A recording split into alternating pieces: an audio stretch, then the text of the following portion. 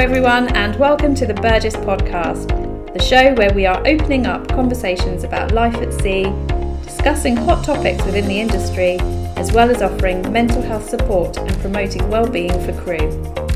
We also have our very own in-house recruitment team, so if you or anyone you know is currently looking for a new position, please send your updated CV to recruitment@burgessyachts.com or check out our recruitment posts on Instagram @Burgess Yacht Crew. Sustainability, the environment, carbon offsets, ocean health. These big conversations are happening everywhere at the moment. Our oceans are the origin and the engine of all life on this planet, and as we all know, they are under threat. The super yacht industry has a huge impact on ocean health, but while we are definitely part of the problem, when it comes to ocean pollution, we can definitely also be part of the solution. We aren't going to be able to cover everything we want to say in the next 15 minutes, but to mark World Oceans Day, we wanted to open up the conversation about the impact of yachting on our oceans and begin exploring the small changes we can all make to help make a difference.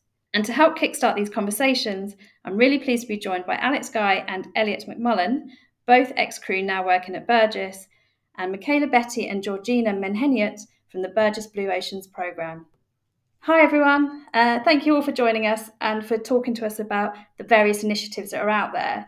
In a moment we'll be talking about what crew can do on an individual level, but Georgina, can we start with the Burgess Blue Oceans initiative and the work that you guys are doing? Yeah, absolutely, and thank you very much for having us today, Lorena, to talk about this. It's super exciting to be opening up the conversation. So as part of our ESG commitment at Burgess, we formed a Blue Oceans team. We've got a number of projects ongoing, including donating to ocean conservation through every bit of business we do at the company. But one of the big things we wanted to get going was to start liaising with the yachts we work with and the yachts we manage, and to help our own management teams lead the sustainability conversation with them. We wanted to find out more about the real life obstacles that they face on board, to discuss the solutions, to look for new solutions with them, and help them work towards more sustainable operations on board. Really just to find out what's working for them and then share that and put that out there amongst the fleet. But clearly I'm not really an expert here. I got the team going, but we really needed some help in terms of digging into those big questions. So that's why we've brought in Alex and Elliot today, and also Michaela, who works intrinsically in the management fleet on the environmental side of things.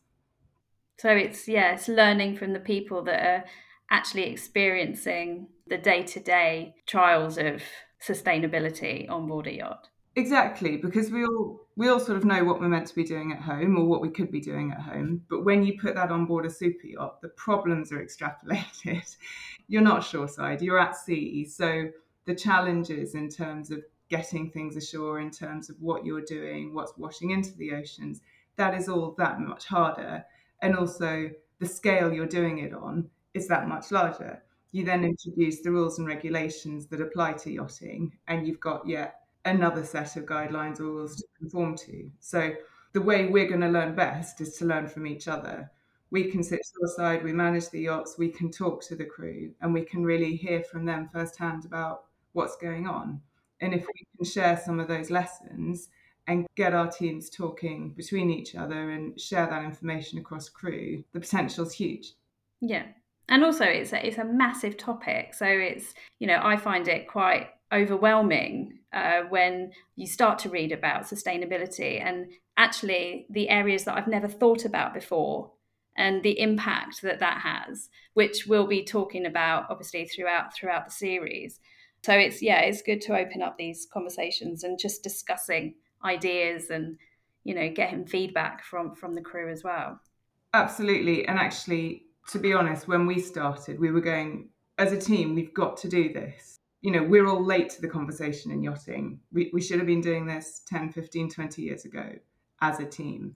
But we started and we were going, oh my goodness, where do we start? This is huge. So we started with the crew. We started with the captains. We asked them. We said, look, we want to do this. We're going to do this. What are your challenges, and actually what are you already doing? Because there are loads of yachts, there are loads of captains and crews that have already taken a long, hard look at how they run their boats and have decided to make some changes on board. And, big shout out to them, because those are the ones that are now driving the change in the industry. And it's people like us that can hopefully start sharing those changes and tell everyone else what's working. Yeah, brilliant. So just briefly, Elliot, what is your background? Hi everyone. I've worked as a seagoing engineer for 15 years. The first half of that time was spent on cruise ships and the other half on board yachts. Last year I joined Burgess in the capacity of technical manager and I'm based out of the Palmer office. Fabulous. So you have some good knowledge and experience on some of the machinery and equipment that we'll be talking about later. I do, and probably some of the differences as well that you might see between cruise ships and yachts.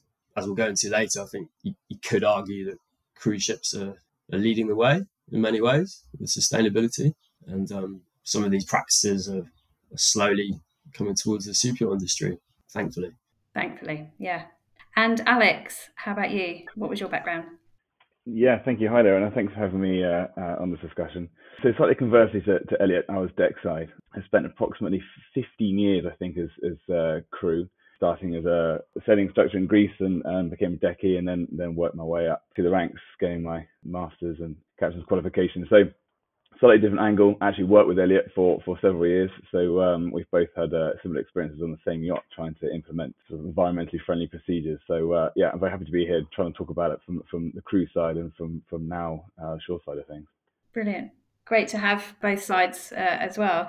And Michaela, finally, hi and welcome. Hi everyone. Hi Lorena. So I have been working for Burgess for nearly 8 years now, and for the past 3, I've been looking after the environmental compliance of the managed fleet. And so basically, coupled with that, I joined the Blue Oceans team.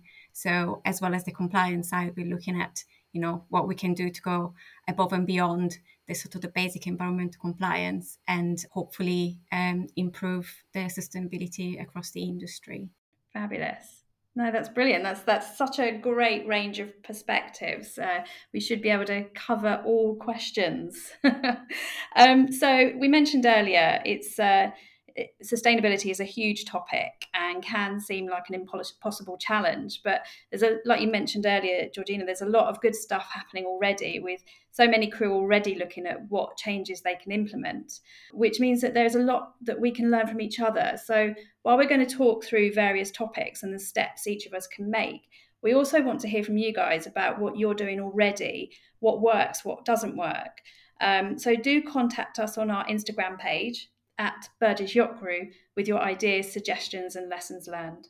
So we're going to begin by going back to basics, breaking down the topic of sustainability into bite-sized chunks, where we'll talk through different topics, explaining the issues and the small steps we can make. So where do we start? For the first podcast, we're going to start with microplastics. Michaela, so this is something that is talked about a lot, but for my benefit, what are microplastics and where are they found?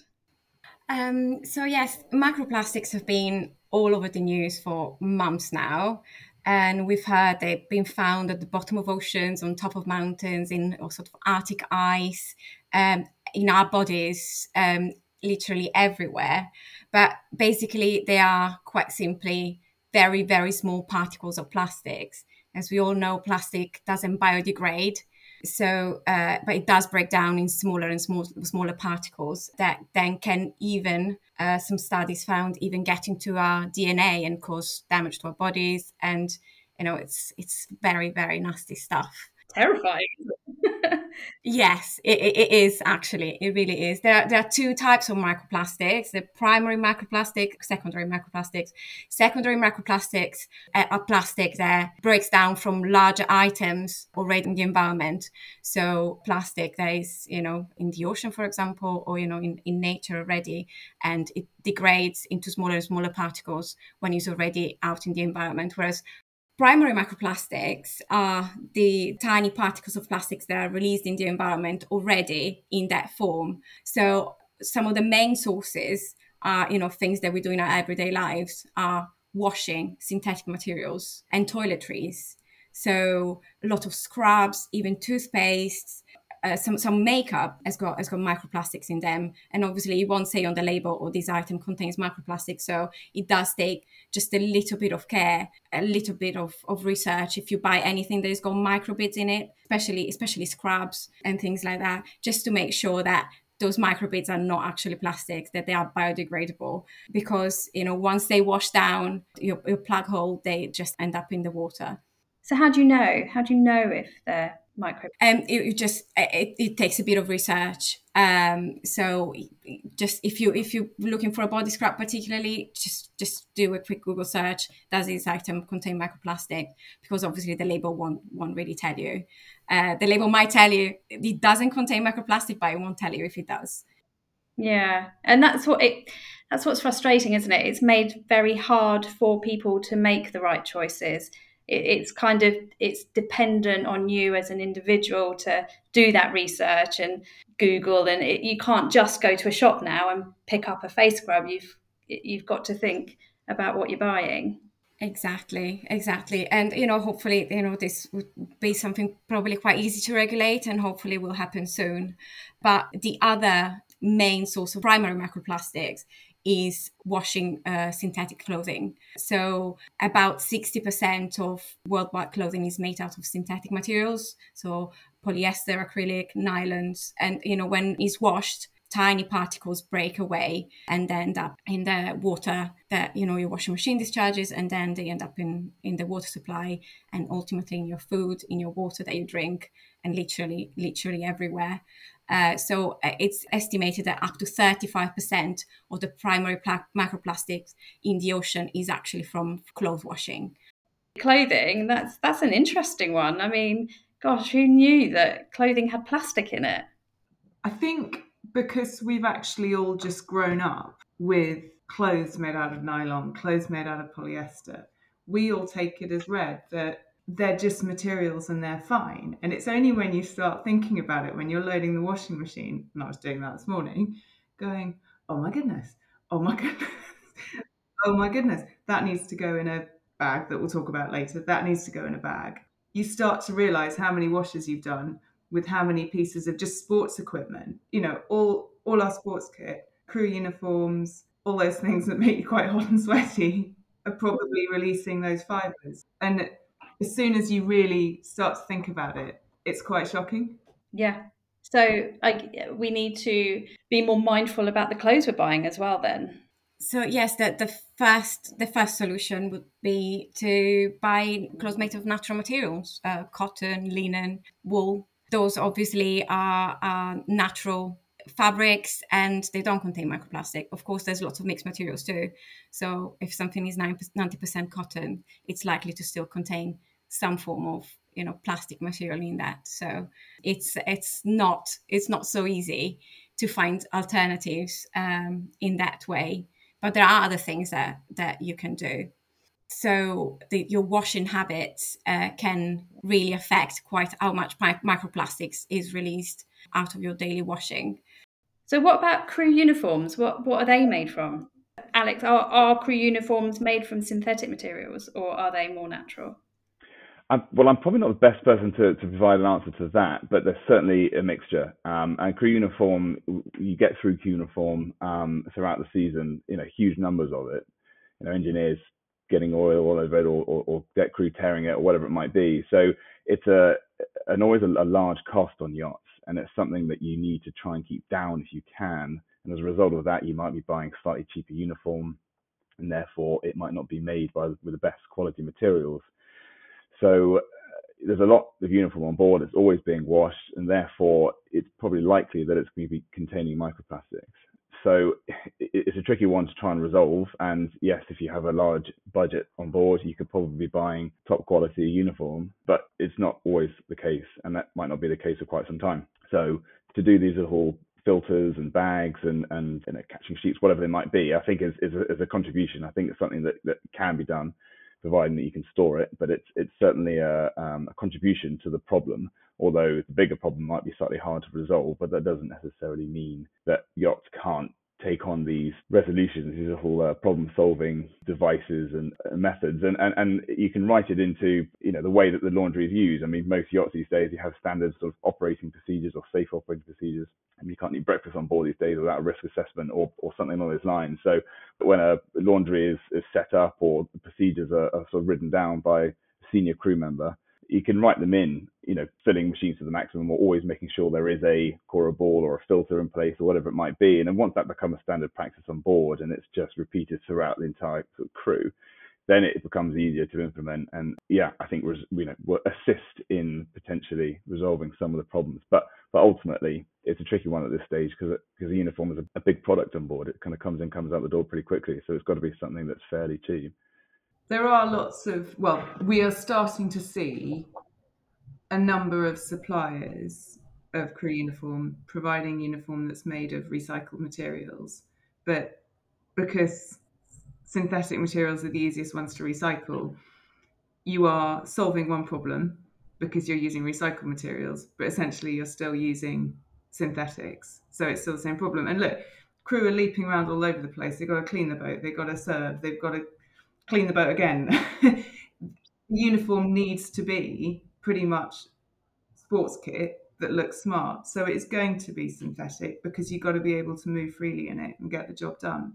So it is a problem and it is a challenge. It's the same shoreside where people are starting to make swimming costumes or swimming shorts or sports kit made out of recycled plastic bottles or whatever it is, because it sounds good and it sounds right. But actually, it's the same problem perpetuated time and again, albeit you're taking some of the plastic out of the recycling chain at a good point. You just got to be careful how you deal with it. And I think most of these things are, and the other topics we get to too, they don't need to be massive wholesale changes. It just needs to be small changes, tweaks to how you do something with a little bit more thought. And as Alex said, if you think about it in advance and it becomes standard practice fairly quickly, or you can write it into the ops manuals, then you should be able to perpetuate the pattern, or hopefully, we can all perpetuate those patterns. Yeah, no. So talking about the washing, are there solutions other than buying obviously more natural clothing? Are there solutions for crew when washing clothing? And there are some things that you can do to reduce the amount of microplastic that are released. So one thing is fill up the washing machine to the maximum if possible, because that creates less friction when the clothes are washed in the machine, and so less fibers are released. So that is one thing. Another thing is using washing liquid instead of powder, because the powder scrubs the fibers and so just creates more of these microplastics. See, that's really interesting, because I've moved away from liquid to powder because the liquid is in a plastic bottle, but actually it's having the opposite effect. I was expecting this comment from you, Lorena, to be honest. So yes, unfortunately, it's hard to win this one. It's true. Washing powder comes normally in a cardboard box, and washing liquid comes in a plastic bottle. So it's a tough one. Ideally, we would use refillables with washing liquids. That would be the ideal. But even doing just one of these things would help. So washing at lower temperatures, as well as, reducing the amount of microplastics release. Washing at lower temperature also makes your clothes last longer. And so you buy less, and, it's got a positive effect on the environment. We all know fast fashion, and we've all heard about the impact that has. So wash at lower temperatures, and, just try and use the right settings in your washing machine, the ones that, the eco settings. And finally, the spinning. Use lower spinning, lower revs, again, less friction, and therefore less microplastics released. So those are the things that you can just do from today. You don't need to buy anything. You don't need to, it's just about changing your daily habits. And that is already a help. Gosh, and every day is a learning day, because I did not think about the powder. So I'll take that one on board. Can I jump in here? Because I have just found washing detergent sheets that are about 15 centimetres long and about 6 centimetres high. And they come in a small packet, which is probably quite good news for yachts, because storing them, you can get tons of them in and they take up very little space. and actually throw them straight into the machine and they dissolve as the water runs through, and they do a really good job. And I'm suddenly happy. I've got a little bit of paper envelope packaging and I've got tons of washing detergent, and I've won with Michaela's tips. Oh, so much to think about, isn't there? So, following on from that, Georgina, what about are there other tools that we can use with our machines, like filters, for example? So that there absolutely are, and they're really easy to get hold of now via the internet. And we started talking about it at work through the offices, and a number of people started buying them straight away. And this was also something that we got great feedback on from the yachts that we were reaching out to at the start. So there's a special bag called a guppy bag, which is a really tight mesh, which lets all the water and all the detergent through into the clothes that you put in the bag, but catches all the microfibers and the microplastics on the way out. So you just throw all the kit, throw all the uniforms into these bags that are fairly sizable, throw them into the drum and turn it on. You obviously need then to empty the bag at the end of the cycle, but you've caught a good deal of those fibers and you just get them straight into the bin as opposed to letting them be washed out. And we know lots of the yachts are using those now. There's another tool, for want of a better word, called a corable, which catches the microfibers in the drum and I think draws, by science that is greater than my understanding, draws the fibers to it and keeps them so, again, they don't wash out. And finally, as you said, there are the filters which you can fit to washing machines. And we know that a number of yachts are using these filters. Loads of our staff are now using them at home too. You have to empty the filters, and I will actually hand over to Michaela because I know Michaela's just put one in herself. Yes. So the filters are a bit more effective, than the corable, etc. But obviously require just a little bit more maintenance, so to speak, and it will very much depend on whether the yacht has got the space to you need to change them quite regularly. And then, of course, the key is disposing of them correctly. So it's quite easy to find them. Just a quick Google search, you'll find a variety of different solutions and filters, but most of them you will have to send them back to the manufacturer and then they recondition them and send them back to you, which it might not work for all yachts, but it's definitely something worth looking into. They're super easy to fit. I mean, if I fit them myself, you can just imagine quite how easy it is. And then you can just put your clothes in the washing machine and you can worry a little bit less about it. And these really do work. Countries at a national level are starting to adopt or consider adopting this as regulation now. France has said that all washing machines will have to have, I presume new washing machines will have to have them installed as a matter of course by 2023. So if it is being adopted at that level, then you would hope that it is a fairly effective and efficient and low maintenance way of getting the job done, which is what we're looking for really, isn't it? Yeah, no, absolutely. And that's a really good point, actually. All these tools are available online in all countries, they're globally used. Yeah, they're shipping worldwide, certainly to enough places where yachts are picking up supplies from. Fabulous. Well, there's a lot of food for thought there. I think, one of the main things that I've taken from it is we all just need to be a bit more mindful with our shopping.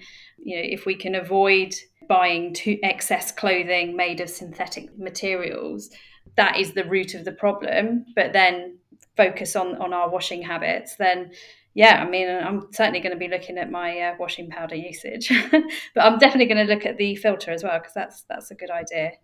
So yeah, let's leave it there for microplastics. And yeah, anyone listening, if you have any top tips, if you've tried the guppy bag or the corable and have any comments, feedback, then do let us know. Thanks, everyone.